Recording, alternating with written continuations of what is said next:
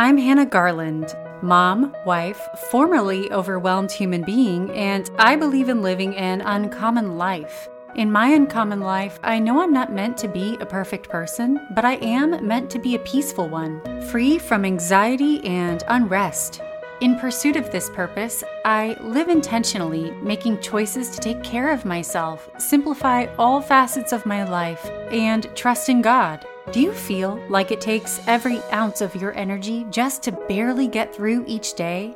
Too often people, especially wives and moms, feel chronically anxious and unwell because they don't devote time to understanding what would truly bring them peace and joy. Meanwhile, they go through the motions and miss out on their purpose.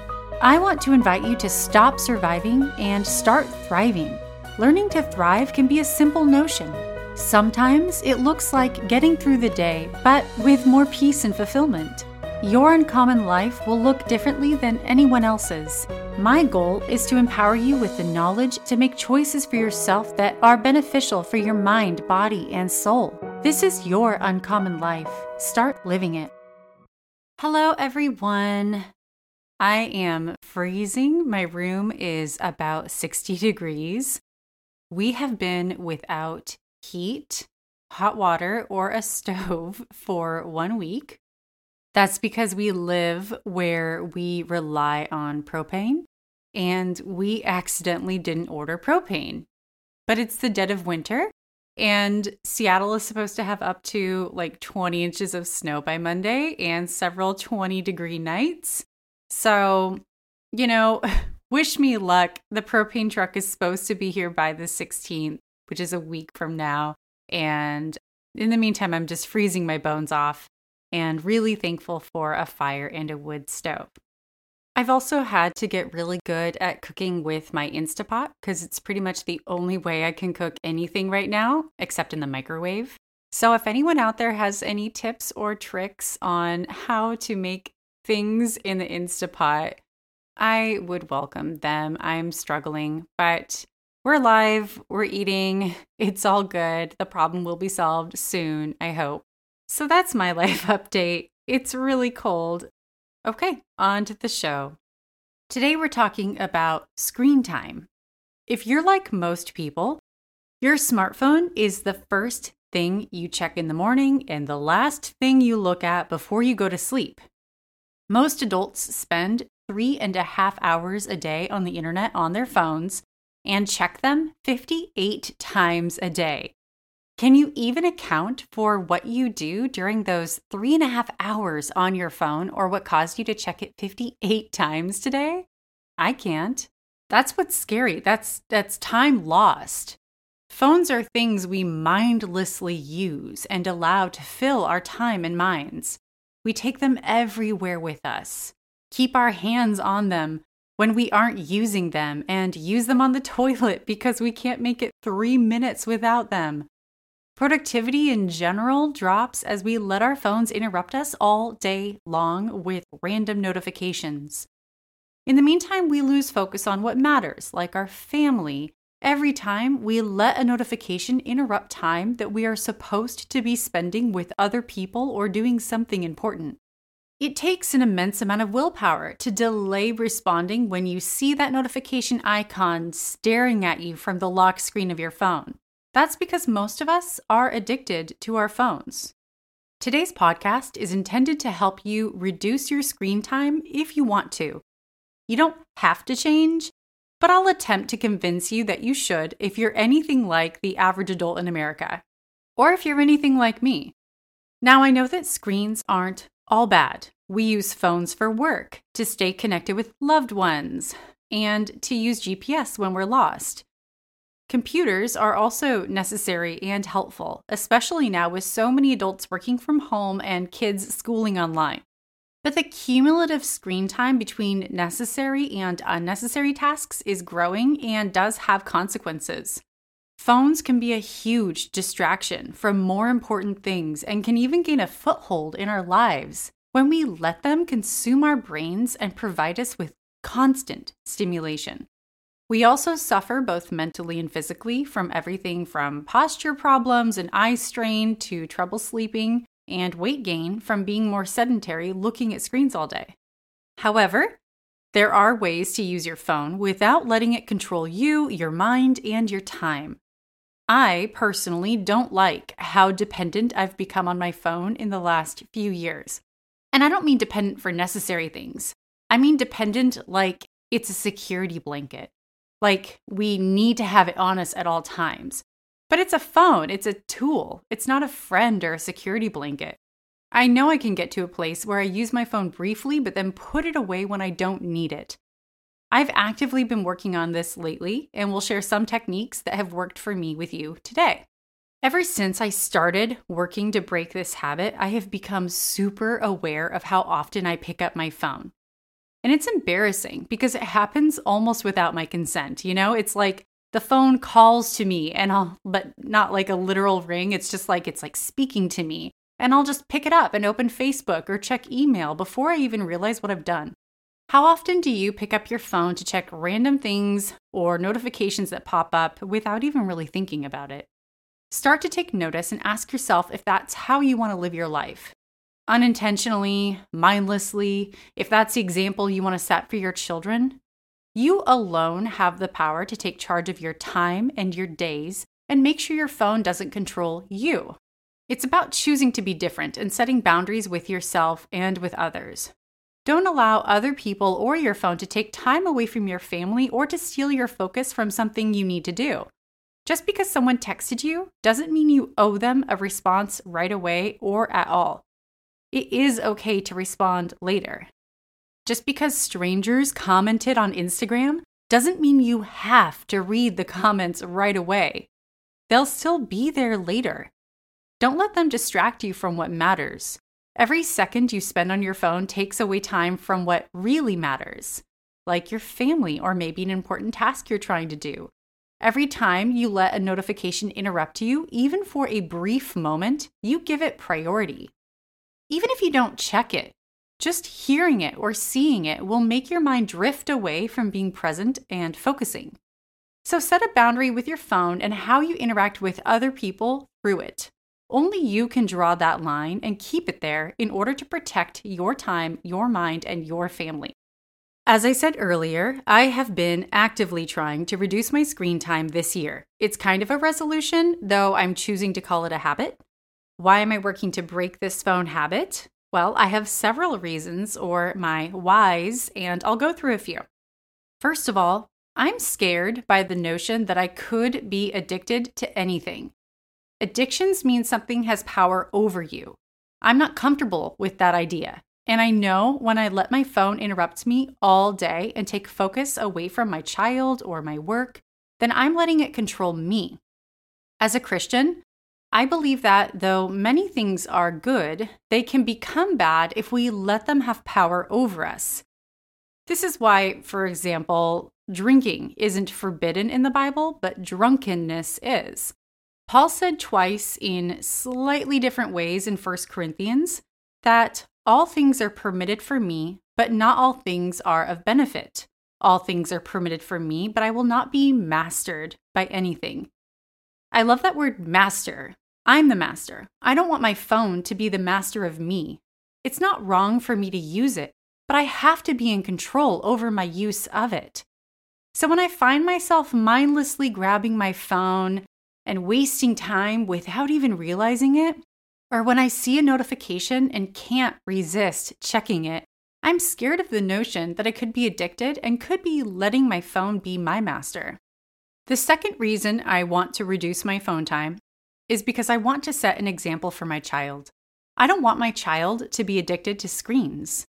I don't want him to find a tablet more exciting than the outdoors or a TV more interesting than interacting with other people. People are often scared that their kids will become addicted to screens. Well, look at what the adults in their lives are doing. Is the average child's primary example an adult who is always on their phone? I want to set a different example, and I need to start now. Moreover, I don't want him to ever think that I value my phone more than I value him. If he sees me on the phone all the time, even when I should be interacting with him, then he might get the idea that I either care more about the phone or that it's okay to be distracted by screens when you're with other people. Personally, I don't think it's okay. I think it's impolite and rude, and I don't want to raise my kids that way. Now, I know I'll have to find a balance because there are educational things on tablets and much of education these days exists on screens. I understand that. Part of this is unavoidable. I imagine I'll have to employ the same techniques with kids as I'll prescribe later for adults who have to work on screens. There are ways to bring balance to your screen use so you aren't constantly glued to one, and we'll get to that later. Finally, I want to reduce my screen time for health reasons. Usually, when I'm on my phone or my laptop, I'm hunched over or looking down and my eyes are straining. Everyone's are, even if they don't realize it, they're straining. When I'm watching TV, I'm often slouching or laying down because I want to be comfortable. I'm not good about being vigilant about my posture while using these devices. I never have been, and I probably won't be, but I can correct how often I use the devices. Additionally, I find that screen time begets screen time. Here's what I mean by that. When I used to spend all day on my computer for work, I felt drained and tired despite doing very little all day. There's something fatiguing and demotivating about screen time. I was even more likely to zone out and watch TV or scroll on social media when work was over because I felt like I didn't have enough energy to exercise or get outside. It's like screen time leaves a fog on my mind and I have no willpower left to do non-digital things. On the flip side, I find that productive non-screen activities and time spent in nature reduced my desire to be on my phone. When I reduce my screen time, I'm more likely to be active and therefore to do things that are beneficial for my health. All this to say that I don't have this all figured out yet, but I feel like I have my whys figured out, which is key to making any long-term habit changes. If you attempt to correct a behavior like phone use without a solid understanding of why and what your vision is, you're probably going to fail. Since I have a clear vision, I can create a plan to achieve it. Since I started 6 weeks ago, I have made baby steps and have seen progress. I know I'll succeed in the end because I know how to build habits. But for now, you all are along for the ride with me. For a deeper discussion on habits, listen to my New Year's Eve podcast called How to Build Habits That Last. I think it's episode 9. I encourage you to figure out your whys. And then we'll dive into tactics and techniques you can use to limit your screen time. It's not as easy as just putting your phone away or installing the right app. If it were, you would have done it by now. I originally thought that succeeding in breaking the phone addiction could be possible if I had the right app installed. There are apps that help reduce screen time for you or your family. Some of them will lock your screen after a certain period of time or encourage you to take meditation breaks. I think they could work for a lot of people, but I've personally found that unless I have an internal drive and reason to change and understand my whys, then apps telling me to change will not make me change. Here's an example of why I think that isn't useful motivation to change. For example, if I needed to lose weight, but I was addicted to food, so it was really hard, and a doctor told me, you should lose weight, try putting a lock on your fridge. How quickly do you think it would take me to remove the lock from the fridge or just order delivery food? If I'm addicted, I'll do it pretty freaking quickly. External motivation is not a strong driver for change. So if I'm addicted to my phone and I'm using it when all of a sudden it locks up because an app tells me I'm done with my phone, I'll just disable the app. So the behavior shifts I'm sharing today go beyond relying on external motivation. I will be sharing what is working for me to get to the root of the issue and to break that addiction to the phone. We will be starting with extracurricular phone use, not tied to work or school, because I think that's the easiest area to tackle. It's essentially unnecessary phone use. And then later we'll move into how to bring balance to your work and school computer or phone use. Because phones are such an addiction, seeing them and carrying them around with you can make the temptation to interact with them so much stronger. Recently, I realized that it was super weird how my phone always went with me everywhere, and how even when I wasn't using it, I was fidgeting with it in my pocket. It's not a security blanket, though, and having it constantly near me will only increase my phone addiction. This is why I've chosen to give my phone a designated place in my house. I no longer carry it with me. Simply not having it on me or within eyesight makes it so much easier to ignore it and focus on what matters to me. I recommend you give your phone a resting place, and make sure that resting place isn't in the kitchen or wherever you spend most of your time. I like to leave mine in my charger. Another great place might be your purse. Wherever you put it, remember that the philosophy out of sight, out of mind works wonders in this case. Even having it in your pocket is too much temptation. I was just feeding my child for 15 minutes and my phone happened to be in my pocket. So I wasn't looking at it, but I knew it was there. And I probably had the urge to check it 3 or 4 times while feeding Calvin. Except there was nothing important happening on my phone that I needed to check. I was mid-text convo with a few friends, but that's it. The conversations could wait. But simply knowing it was there increased my temptation. However, when it's in the other room, I find that I start to forget about it and can truly focus on other things. So consider where you can put it, where you'll hear it if it rings, but you won't see it or be near enough to be distracted by it all day. Of course, sometimes your phone comes with you. That's just life, but most of the time, try to leave it in its designated location. Another thing I've done is to shut off notifications, like all notifications. This includes work apps. When I used to work, I did not have email or chat clients installed on my phone because there were no real emergencies after work hours, even though people treat them like emergencies. And during work, I was on my laptop, so I was accessible when they did actually need me most. Everyone knew that if they really needed me after hours, they could call. Though they rarely did, because as I said, they didn't actually need me. In your personal life, the same philosophy can apply. So here are my phone settings specifically. Here's what's worked for me. I have shut off all notifications, period. That includes text, social media, email, whatever else you have. I did this slowly. First, I uninstalled my social apps and shut off chat notifications. That helped a ton, but I still found myself getting distracted. So this week, I shut off text and email too.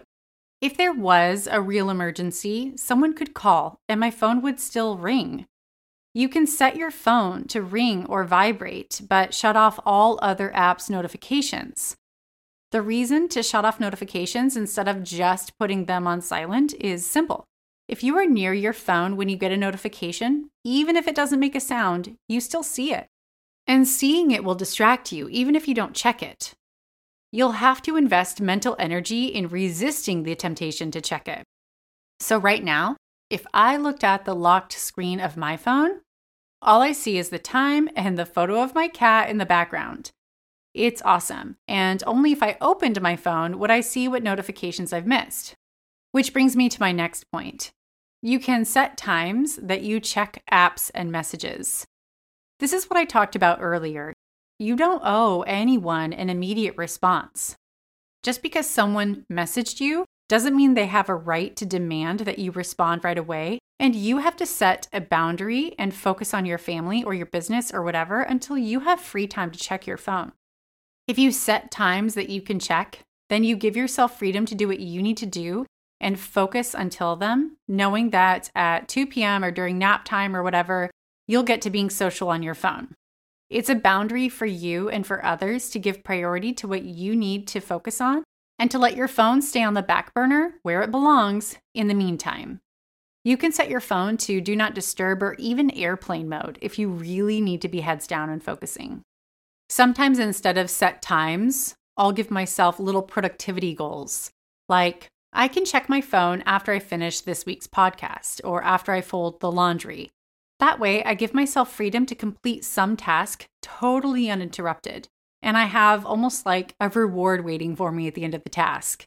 I do the same thing with TV. I tell myself I can watch it after I'm done with a certain activity, Or I can watch it while I exercise. I watch TV when I exercise because it motivates me to stay on the bike longer. I'm sure I'm not alone in that. Another game changer for me was phone-free time.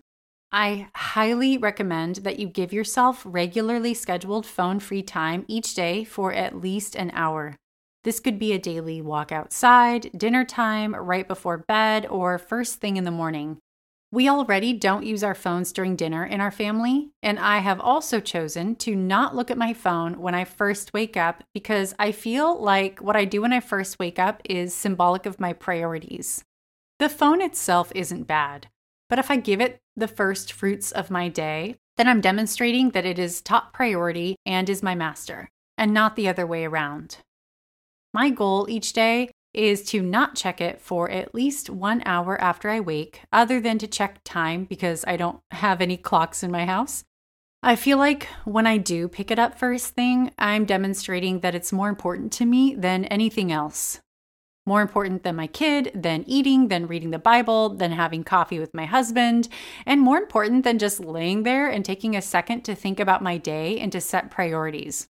If I fill my brain with other junk the second I wake up, and prioritize the people who messaged me or the news or what's on YouTube or the strangers who liked a photo, then I'm not giving myself a chance to set my intentions for the day.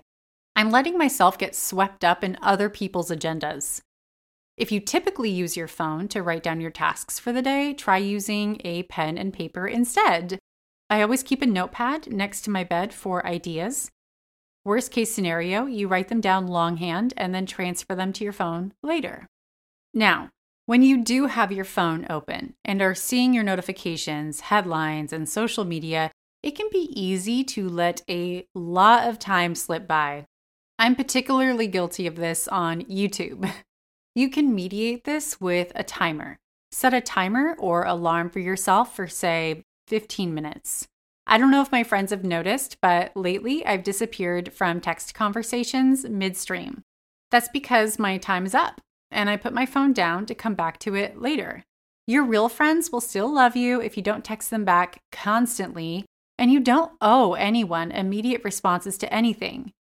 Plus, the YouTube video will be there later, the news will be there later, everything will be there later. There are no emergencies here, and it's my choice to prioritize things other than my phone. Okay, now for those of you who have to work on a computer all day or have kids who homeschool at a computer all day. These things are facts of life. They're unavoidable, and I totally understand the dilemma of needing technology, but also needing to set boundaries with it. Though you might have to be on a computer much of the day, there are ways to manage your interactions so that you don't get screen fatigue. If I stare at a screen 100% of my workday, especially if I sit in the same position in the same room and remain sedentary, I become very unmotivated to do anything else. And I'll just look at my phone when I have breaks in work or as soon as work is over. Screen time begets screen time. So here are some ways to mix it up and keep screen fatigue at bay for both you and your kids. First and foremost, the moment you do get a break or your workday is over, do not reach for another screen. Get up, move, go outside. Do something physical, some kind of activity, even if for 5 minutes, before you let yourself get distracted or consumed by another screen. Give your brain a reset and your eyes a break, and just move for a few minutes. On that note, as you're working, take calls standing, walking, or pacing instead of sitting in front of your laptop when you can. Not only will this help you be active, but it will reduce the amount of time you end up actually looking directly at the screen. Unless you're presenting something specific, you probably have the opportunity to walk a little. I just read about a woman who gets 23,000 steps in a day just pacing her living room during work meetings. I used to shut off my video and just go walk around the house. Most companies allow you to turn off your video sometimes. You're in the privacy of your home, so you don't owe anyone an explanation as to why you might not want to video it for your colleagues 24/7. Take the call on your phone and do what works for you. pace your living room, take a lap around your yard, or go on a real walk around the neighborhood if you can. The most important thing is that you move whenever possible. If you have to use video, use it walking. Seriously, you can put on a headset, set your laptop on a table, and pace. Studies show that people are actually more alert and creative when they are walking, so if you think about it, you are helping your career and helping your employer. For you or your kids, take regularly scheduled activity breaks. Every hour or after every class, you have to move for 5 minutes. Kids can run around the house outside 3 times or do jumping jacks. Or it might be fun to take time to turn on one song and do a dance party in the living room. Just move for 5 minutes every hour. I used to do this when I was in the office. I could easily go all day not seeing the sun or not going outside, so I would intentionally get out of my chair, take one lap around the building, and then come back and sit down. The movement, the fresh air, and the light were so stimulating and actually made me more productive. On a similar note, nature is the antidote to screen fatigue and therefore screen addiction. When I was working, I went on a run daily during my lunch hour, no matter the weather. The time outdoors and the activity was a huge midday reset that my brain needed to stay alert and productive the rest of the day. Make intentional outdoors time every day for you and your kids. Yeah, every day. If your kids are stuck at home these days, then they aren't getting a recess or PE. So it's up to you to create this structure. Not only are you taking them away from screens, but you are decreasing the chance of obesity and teaching them to have fun without digital stimulation. I recommend going outside even if you live where I do. We have wet, dark winters that people often use as an excuse to not set foot outdoors for several months. But a little rain isn't going to hurt you, and it's not healthy to stay inside for months. As the Norwegians say, there's no such thing as bad weather, there are only bad clothes. You just need to be a little more prepared. I was reading about how Norwegians suffer less from SAD or seasonal affective disorder, which is a depressive disorder that can come on during the darker seasons despite the fact that they live in a very dark country with long winters. They combat it with daily outdoor time and ascribe to the idea that you should go outside no matter the weather simply because it is good for you and your health matters more than your own comfort. So put on your rain jacket, grab an umbrella, and go outside. Here's the catch. Either don't bring your phone at all, or if you must, put it on silent and put it in a backpack or someplace where you can't easily grab it. Don't cradle it or hold it in your pocket. Remember, it's not a security blanket, it's a tool. Then just walk, without media, without distractions. Just be in nature every day. Even a few minutes of this will be so good and centering for your mind. So extracurricular screen use, you can cut down significantly just by distancing yourself from your phone, let alone shutting off notifications and the other things I suggested. What is one thing you can start to put in practice today to ensure that you don't let your phone control you or take priority over what matters? Can you have an hour of phone free time each day or disable your notifications? The biggest game changer for me has been the physical location of my phone. Just leaving it somewhere out of sight all day makes it so much easier to ignore and focus on other things. Take back control of your mind and your time and keep your phone where it belongs, on the back burner. Thank you so much for listening to the show. If you like the podcast, the best way you can help out is to subscribe and leave a review on iTunes.